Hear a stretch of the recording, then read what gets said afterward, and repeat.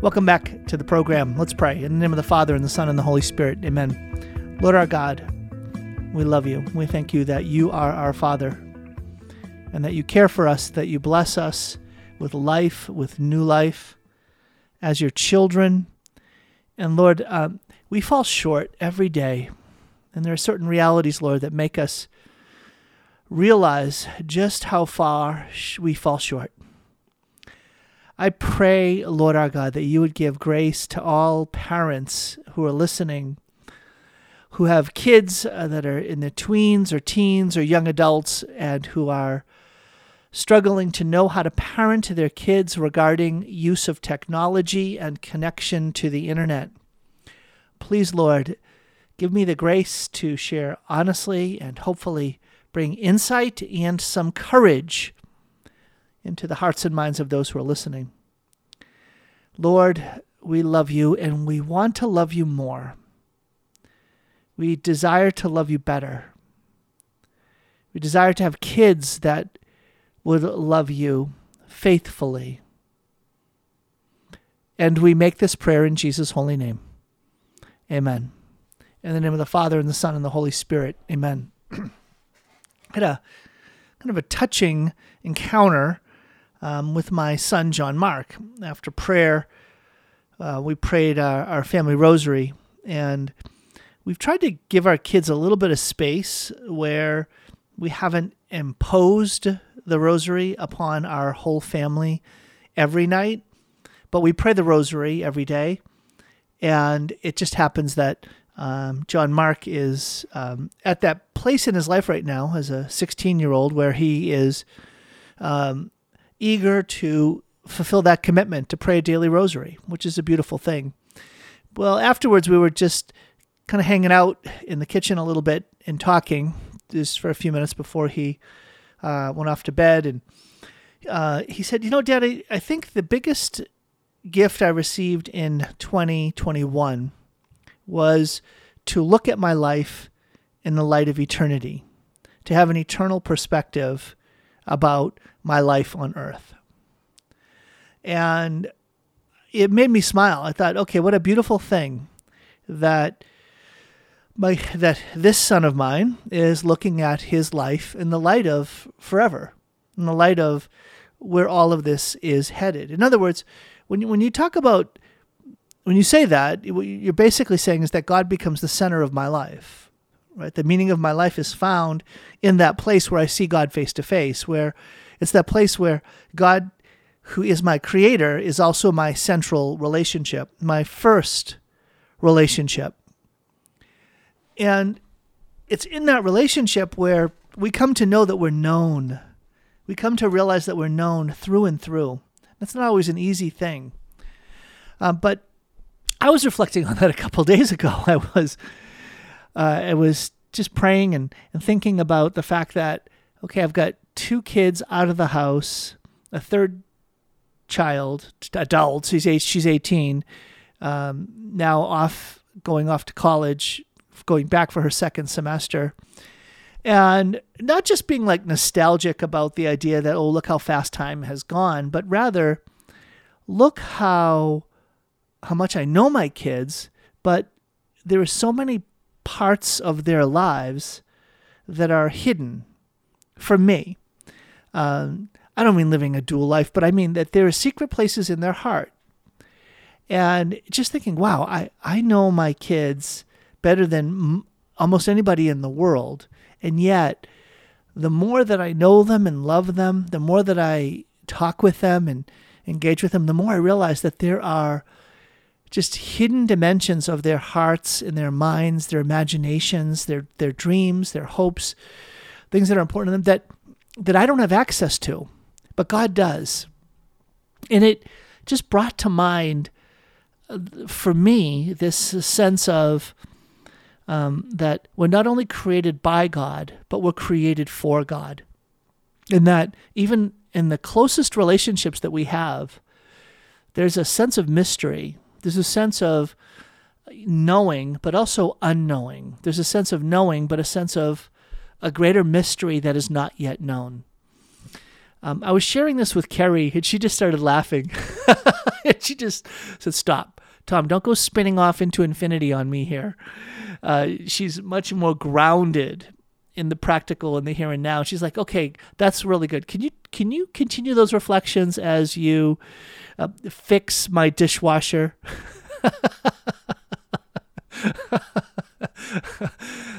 Like, okay, yeah, okay, you might be right, but look, we still have to put salt on the driveway, or the kids are going to slip and someone's going to get hurt, right?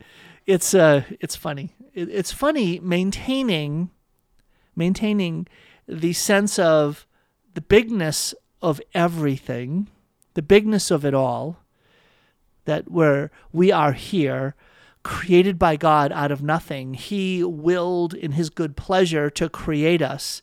He has lavished upon us the gift of existence, and even more stunningly invited us, apart from our willing it, elevated us into the adopted status of children of God, that we are known by God as now his children, sharing in divine life.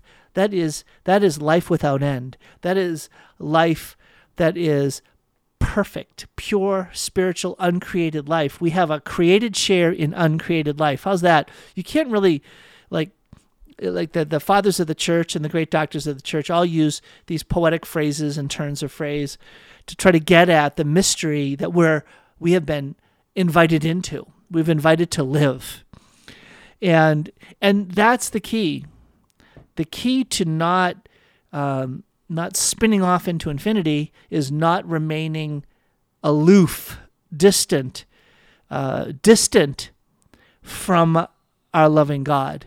If you do that, you'll fall into the trap of feeling like life is a threat, existence is a threat.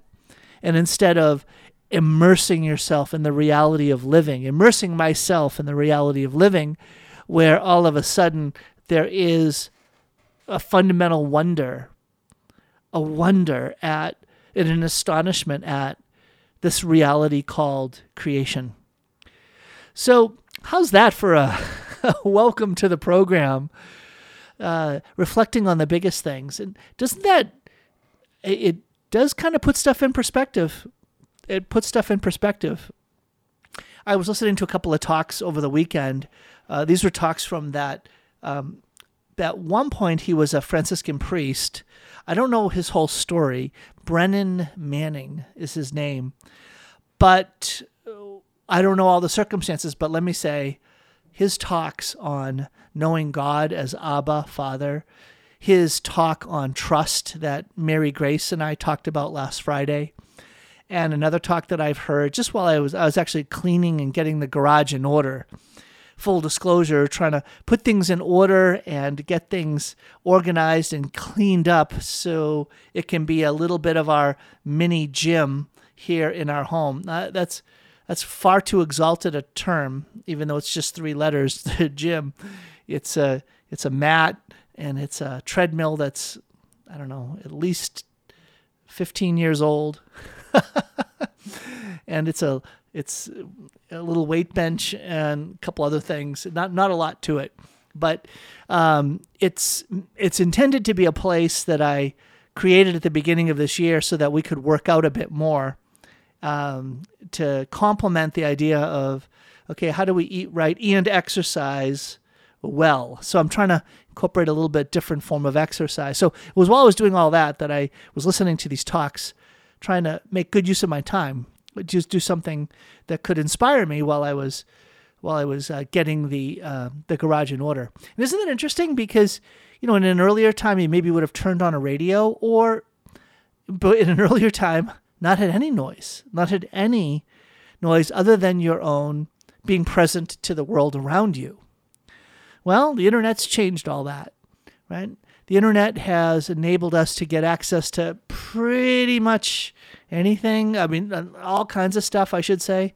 Audio, video, written form. But today on the program, I'm sorry, this one final point I want to say about this idea of living.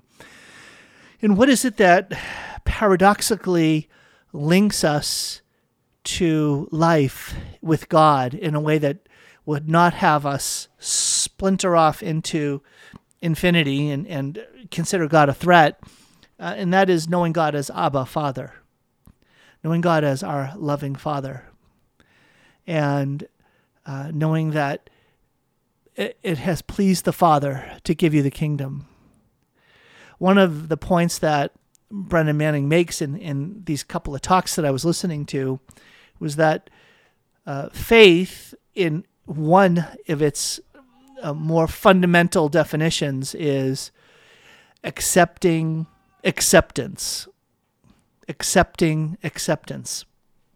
And I like that. It's sort of a fresh way of getting at the word of trust, getting or unfolding the depth of faith as trust, right? So it's a fundamentally Catholic idea, right? That faith, read John Paul II when he talks, and it's in the Catechism, right? This is not new stuff.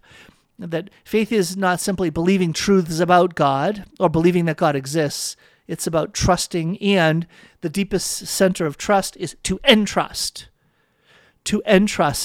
myself freely, completely, and forever. I mean those things, freely, completely, and forever to God. And to freely entrust myself into God's hands, freely, completely, and forever, means that I have been found acceptable. Because if I'm going to entrust, if I'm going to throw myself into the arms of Abba, Father, if I'm going to be like the prodigal son who comes home and throws himself into the arms of the Father who comes running to him, right? Luke 15. That's a beautiful parable of describing, of revealing. It's a revealed word of God. Who is our Father in heaven? Who is Abba, Father? Because the Father who is waiting for the Son to come home is the Father who's waiting for the sinful Son, the Son who has betrayed the Father in every way, who has received an inheritance and squandered it in sinful ways, in desperately sinful ways, and in the midst of the darkness, in the midst of the mud, right, in the midst of the terrible, terrible betrayals. It's in that place that the revelation comes, the light comes. You have a Father. You have an Abba, Father who is waiting for you to come home, to reconcile you to himself, because you have been found acceptable. And boy, isn't that a healing? It is such a healing. That heals so much in our spiritual lives. It heals our hearts, our minds, our memories, our emotions. It heals so much when we know that we have been found acceptable. We've been accepted. There is a space for you.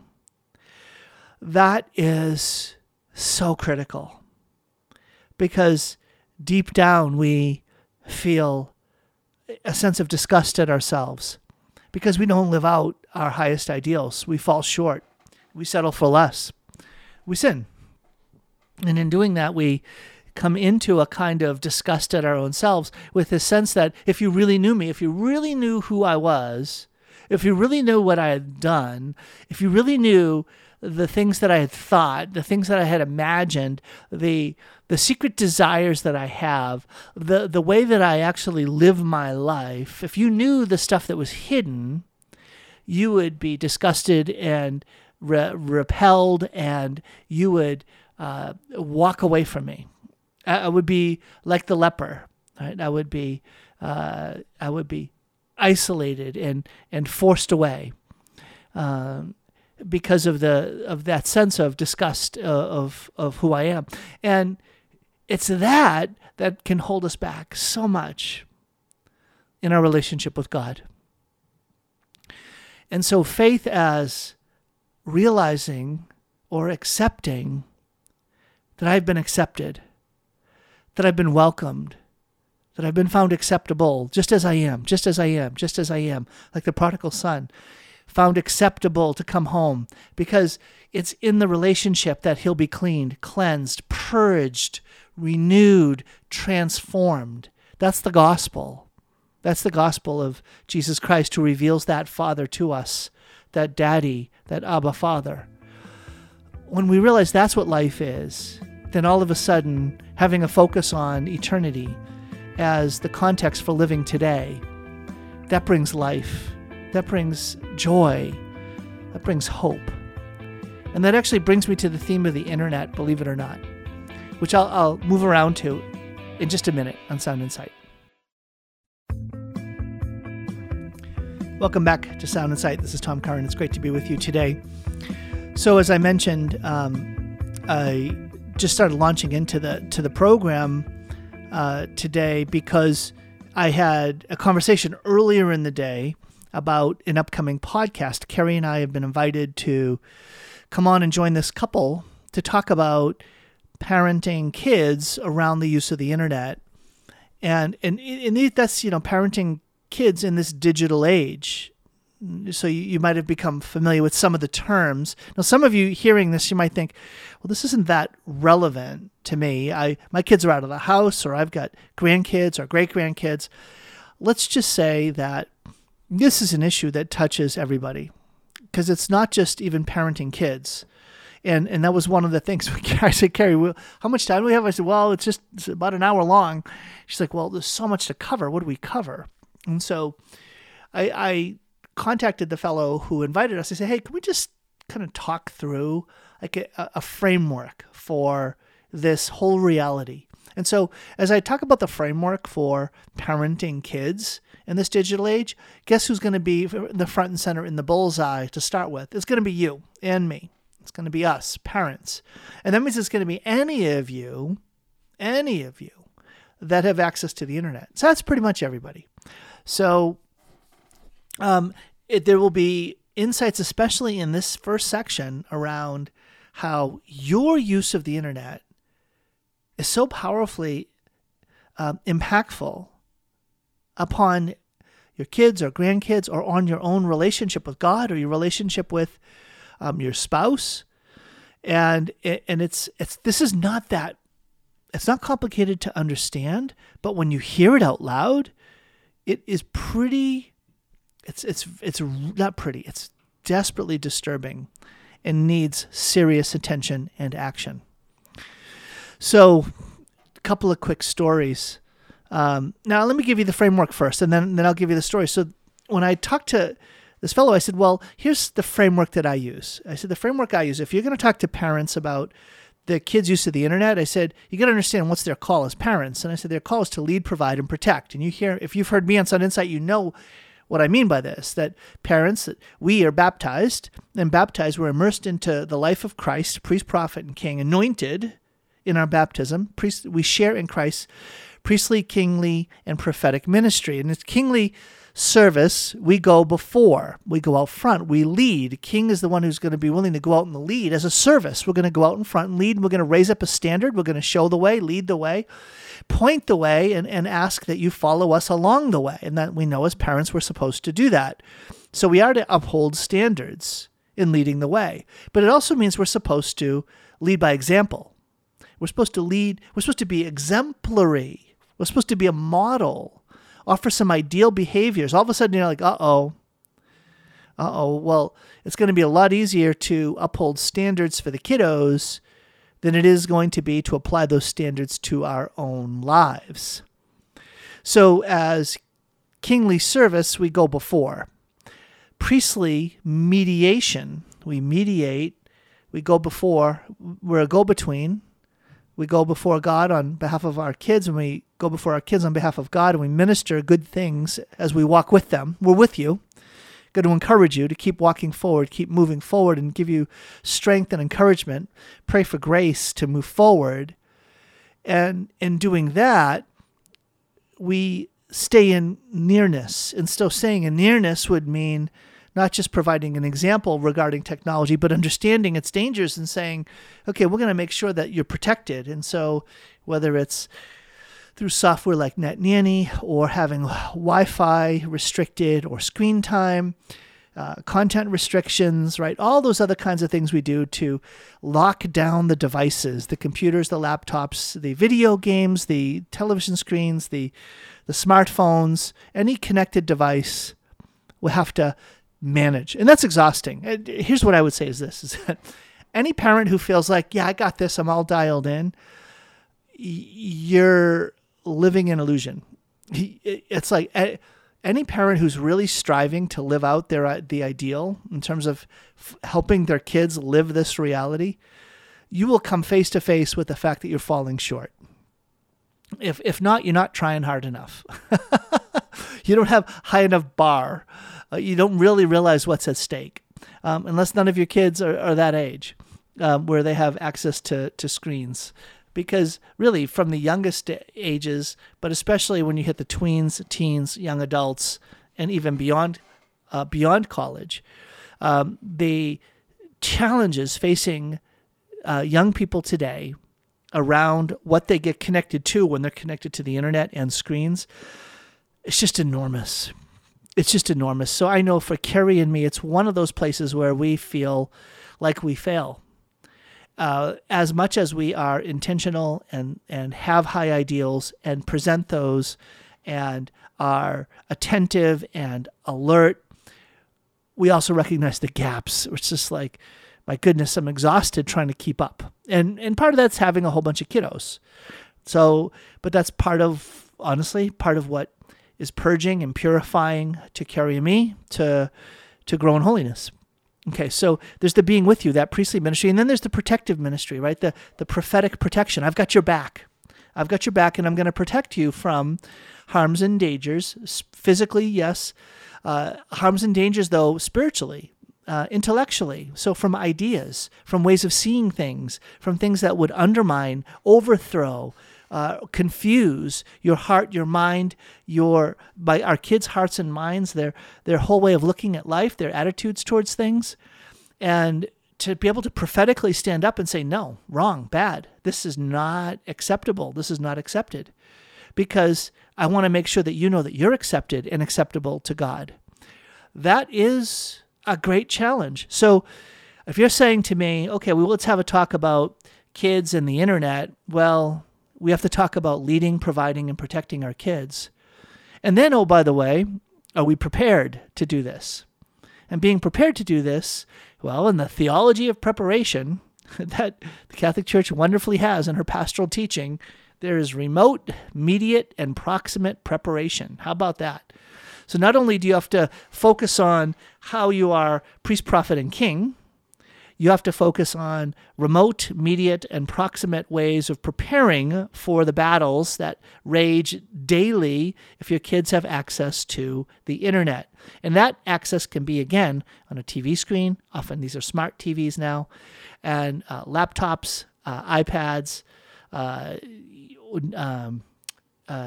handheld devices, video games, smartphones. All of these things are points of entry into your kids' hearts and minds and lives. And they have to be monitored and managed. The devices, what these portals will permit to enter into your kids' lives, as well as your kids' own accessing of these things. Are you exhausted yet? So remote preparation, and most of us think of the proximate preparation. That's the day-to-day stuff. Well, my kids turn in their phones, and they've got screen time limitations, and they've got password protection, and they've got these other things. And so there's all of that exhaustion just from the day-to-day paying attention. But then there's the immediate preparation. And the immediate preparation is knowing each of your kids, because kids are different. And so things that are going to be attractive to one and what kids will be drawn to have that sort of addictive tendency towards games or towards pornography or towards social media platforms or towards just scrolling or posting things, right? All of know your kid. And I've got different kids. And Carrie and I, it doesn't take us very long to figure out, okay, this kid's going to be drawn to this stuff in a way that this other kid is not. And for this kid, it's going to be much more dangerous to let this daughter or this son go around this kind of application, this kind of app, whether it's on the phone or whether it's on a laptop or a computer or again, on the television screen. Know your kids. And then the remote preparation is, how were you brought up? How were you fathered? How were you mothered? How were you parented? How about your spouse? How were they mothered and fathered and parented? How about your married relationship?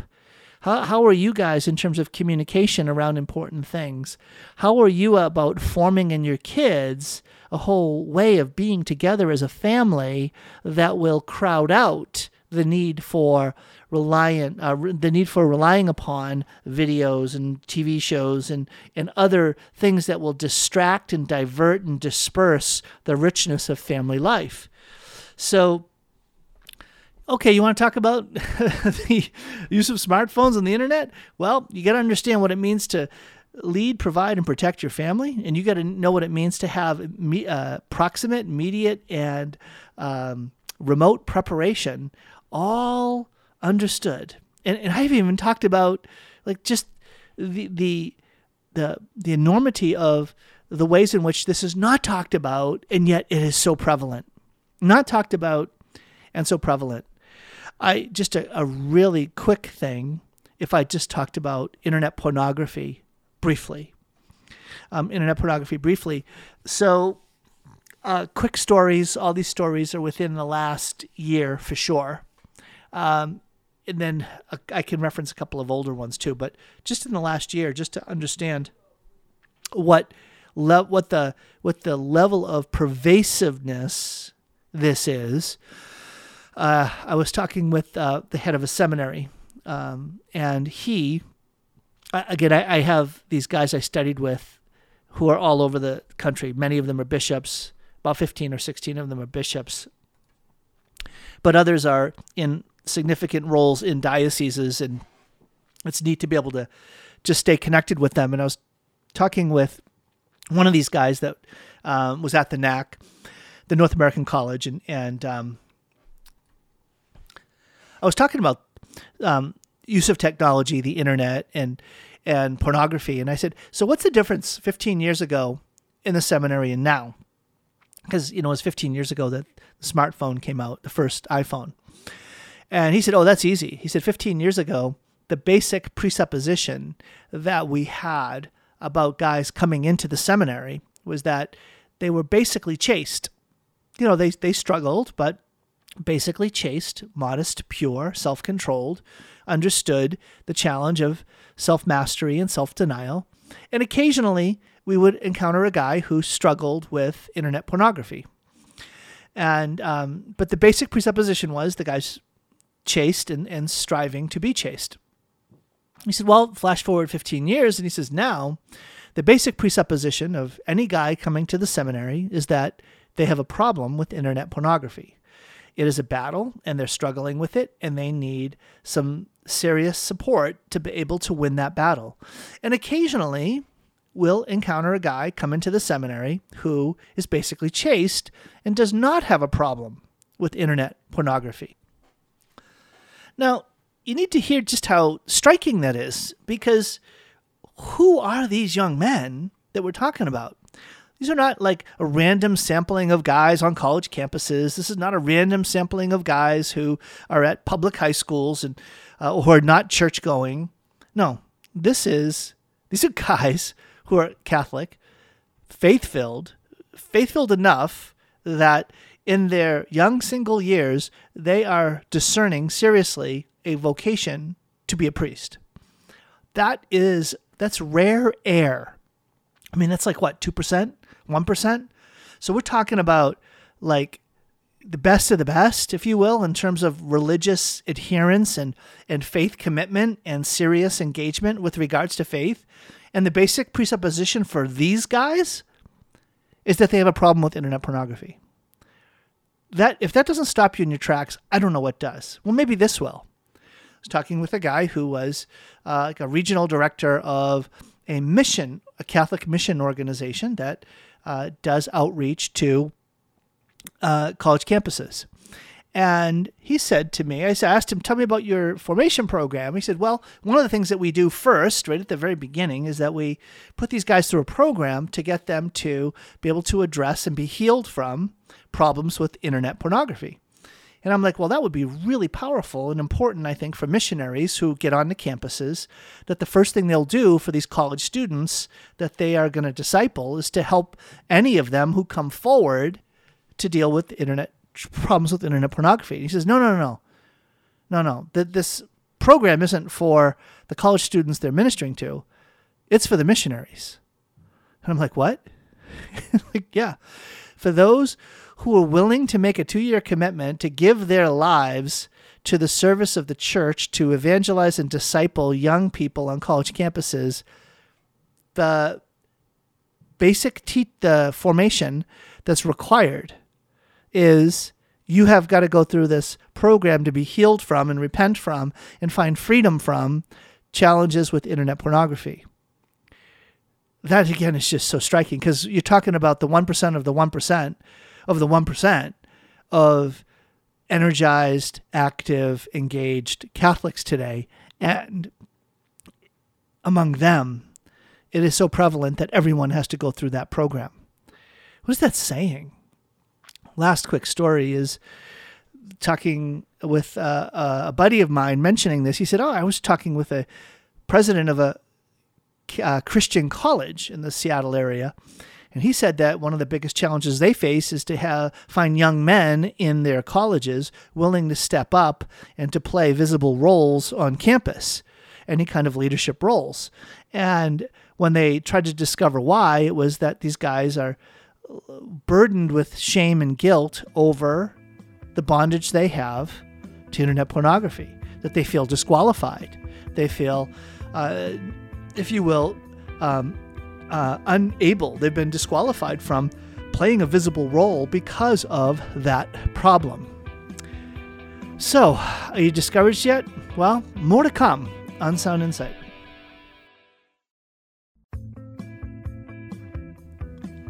Welcome back to Sound Insight. So, here's the thing. I just told these three stories.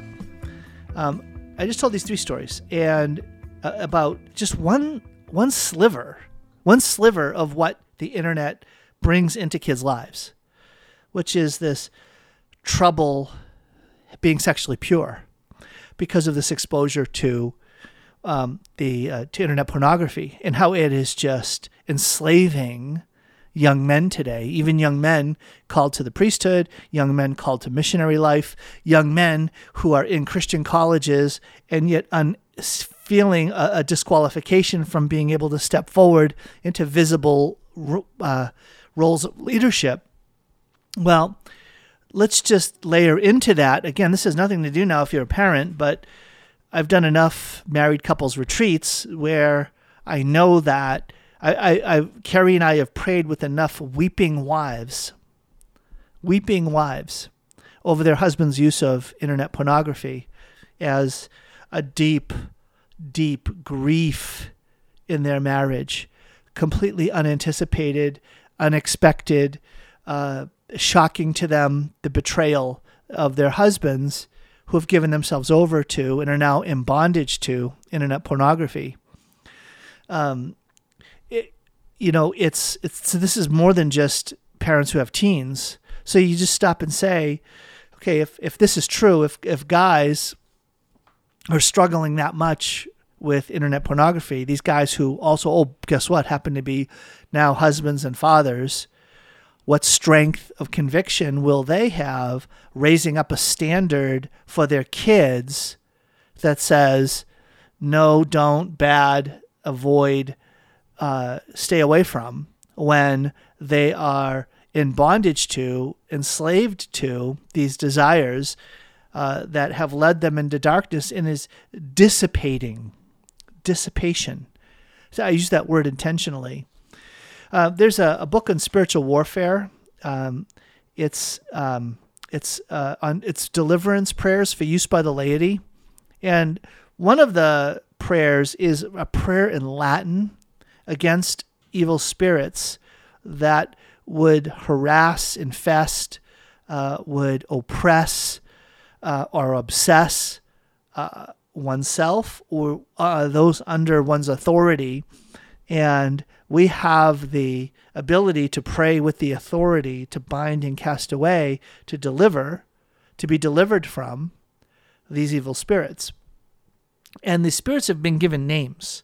So there's certain names for certain spirits, demons that, again, harass, oppress, obsess our lives or the lives of others, those under our authority that we're going to pray for. And it was so interesting that the spirit of lust and masturbation was named the spirit of luxuria. I want you to hear that. Luxuria. You think of the word luxury. You think of what is a luxury? It's a delicacy. But that word luxuria also means it's a dissipation. It's a waste. It's a dispersing. It is an emptying out of like energy, of manly courage, of manliness. It's just emptied in that spirit. That spirit harasses. It's just like, wow. There is a connection that's worth digging into. Oh, by the way, this links very closely with the ascent of Mount Carmel. Anybody picking up on that? Anybody noticing that? That I am talking about these themes that are connected to the ascent of Mount Carmel, St. John of the Cross's great work, where he talks about the enslavement that we experience when these desires of the flesh are holding us in bondage, and how we need to be purged of them, cleansed of them, and the darkness, the aridity, the trials, the sufferings that happen in order to diminish and detach us from these fleshly appetites requires an enormous effort of prayer and penance. Some of you have heard of Exodus 90, that effort to help men experience spiritual freedom. I don't know how many of you know, but that effort began in the seminary when I don't know if he was a spiritual director or just sort of a student director, would encounter increasingly more and more frequently, with increased frequency, that the seminarians coming into the seminary had this problem with internet pornography, and that it required a tremendous amount of focus and attention in order to help these guys come into freedom. And Exodus 90 was a result. Now, Exodus 90 is this commitment where a group of guys come together and commit a certain amount of prayer together, prayer alone, a certain amount of fasting, like fasting from things like no alcohol for 90 days, cold showers, don't watch television or the internet, or only access it as much as needed for the duties of your state in life. Other forms of fasting and penance, giving up delicacies, giving up luxuries, giving up softness, choosing the difficult good, choosing hard things, choosing things that would be very purging. It's gonna be choking the life out of these desires that are leading men into bondage. And so many men have found Exodus 90 to be freeing because of this sense of, you know what, it's going to take a serious commitment. If you want the freedom that Christ intends for you, you're going to have to give yourself over to this in a serious way, or it's just not going to work. And it seems to me that the internet has become such a scourge to marriages, a scourge to parenting, and now a scourge to young people's lives because of the lack of engagement that parents have regarding the way that too many parents too often are not accompanying, are not vigilant, are not aware of all the stuff that is coming into the lives of their kids because they're not monitoring and managing, and because of what they are enabling their kids to access on the internet. It is literally a constant battle. It is so hard. And again, I just think of all the ways I fall short. Like, I'm not even perfect. Like, on my own computer, I use NetNanny. We've used NetNanny for years. And yet NetNanny doesn't allow me easily to access certain things that it classifies as social. So if I'm going to go onto a site to go onto Facebook, or to go on to make a post, or to even access certain basic functions that I use the internet for, it blocks it. And so it's like, okay, let me disable it while I'm on it. And then, okay, let me put it back on now that I'm off of that app, and now let me enable it again. It's not easy. It's not easy. I've been very mercifully spared from having a problem with internet pornography. It's by God's mercy to me, not I haven't earned it. It's no merit on my part. I struggle with far worse sins than that. Deep spirit, like those are fleshly sins. Those are like animalistic sins. My sins are more demonic, more spiritual. And by spiritual, that doesn't mean like,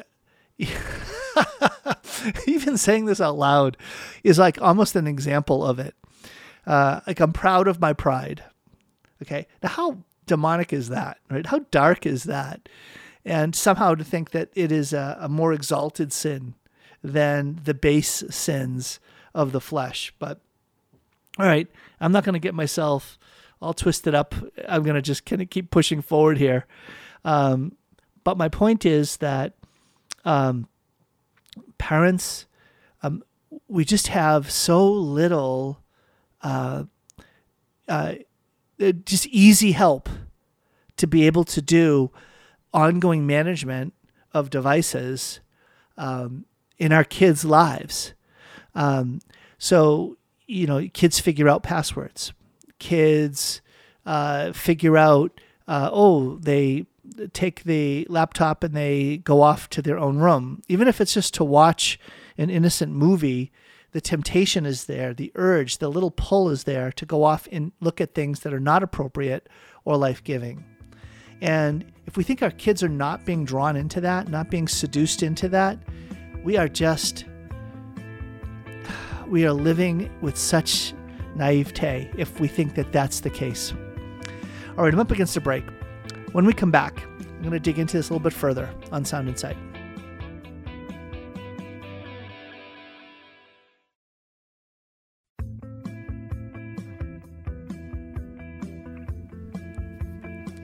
Welcome back to Sound Insight. This is Tom Curran. So Carrie and I, we spent several years giving talks, sometimes online, like webinars, and then courses, and then going around giving talks at parishes on parenting in the digital age. And I've got the resources are now free. They're free of charge. If you go to mycatholicfaith.org, mycatholicfaith.org, you can get them all for free. That's a lot. Seriously. I do that because I want them to do good. So if these can be a blessing to you, just go to mycatholicfaith.org. You can get the entire video series, the 115 PowerPoint slides, pages of PowerPoint slides, all kinds of links and other resources. They're for you. They're meant to be of help to you, but they're about 5 years old.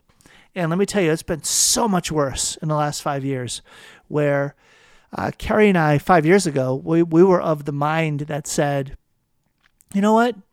Kids can't bury their heads in the sand. What we've got to do is really be good shepherds for our kids, really shepherd them to understand like the challenges they'll face in using the devices.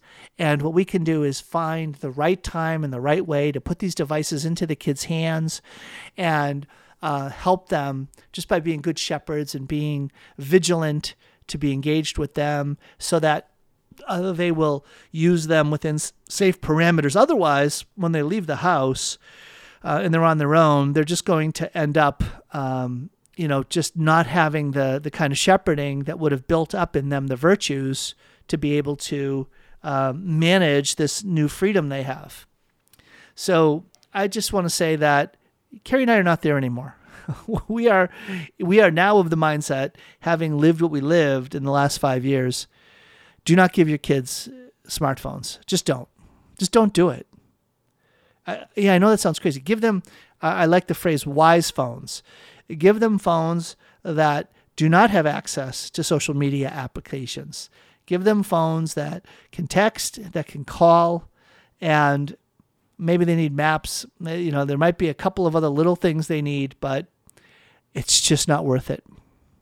It's just not worth it. And, wait a minute, Tom, you just said that, and then again, regarding other stuff around the house, a huge degree of vigilance around the kind of protections that you'd have in the house. Okay, but wait a minute, Tom, what about when they leave the house and they go to their friends' houses? Yeah, that's my first thing. You can say you're going to help your kids shepherd them regarding the use of phones and internet access and connected devices when you have them in your home. But you know what? Kids have friends.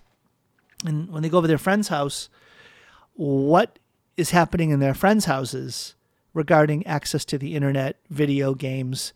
Is it monitored, managed? Is there a degree of vigilance around it? And the answer is presume there isn't. Presume there isn't until you have the conversation and you discover where they're at. Because you'll discover that most parents are not very dialed in.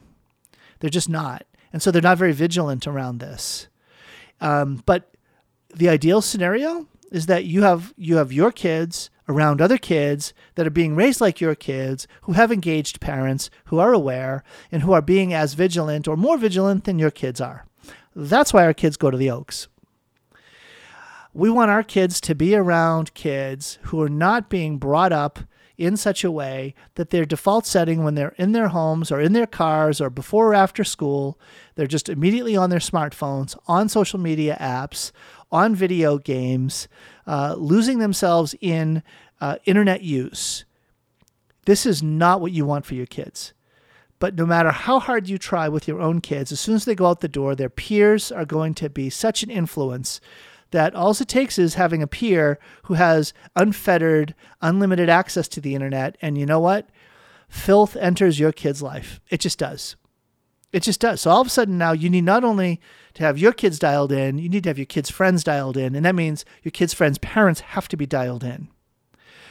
If your kids' friends are not Christian, faith-filled, intentional, living their faith, presume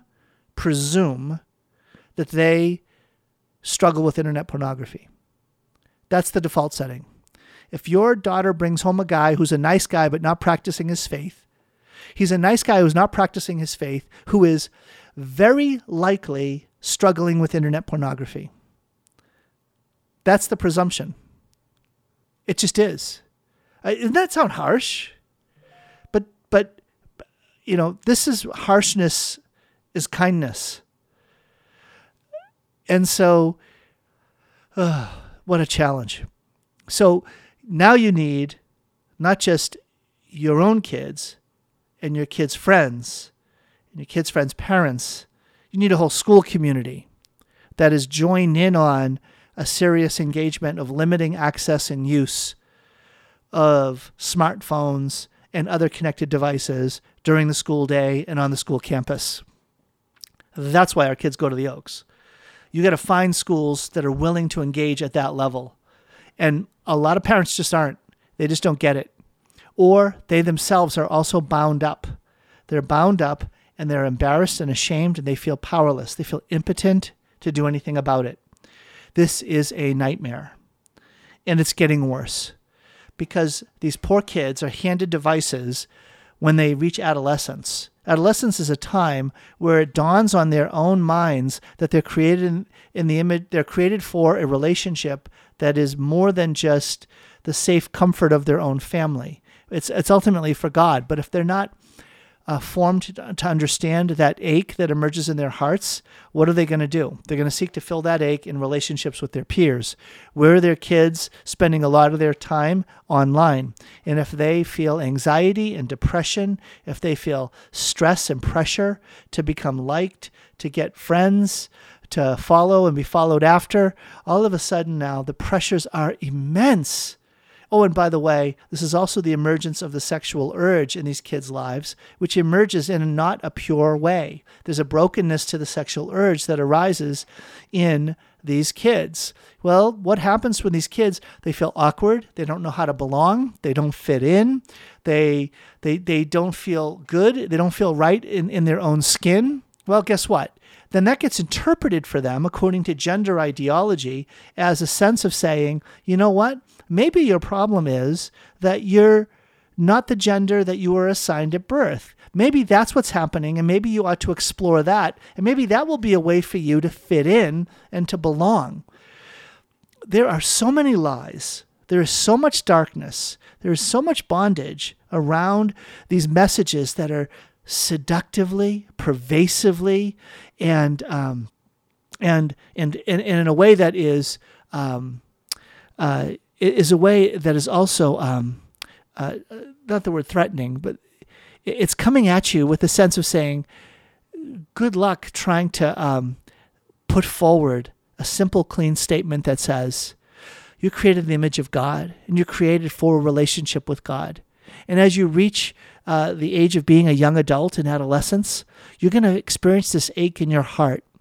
And when you experience it, it's a sign that you're made for a relationship with the Lord.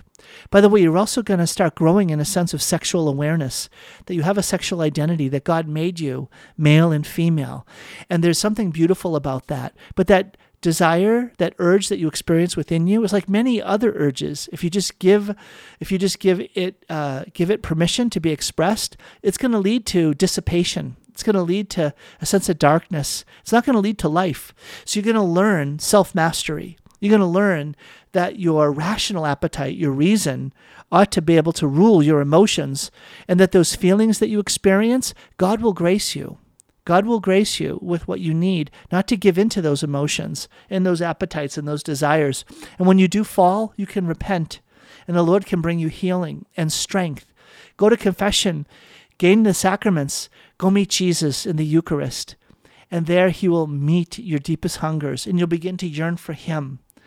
Right? So there's so many simple but profound messages that ought to be presented to our kids today as Catholic Christian disciples of Jesus Christ.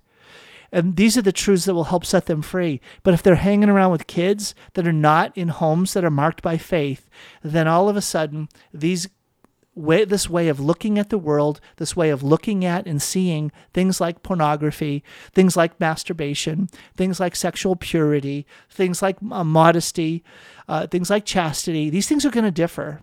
And they're going to differ in ways that will lead kids into darkness, into spiritual bondage. That's not life-giving. We parents are called to do something more and better.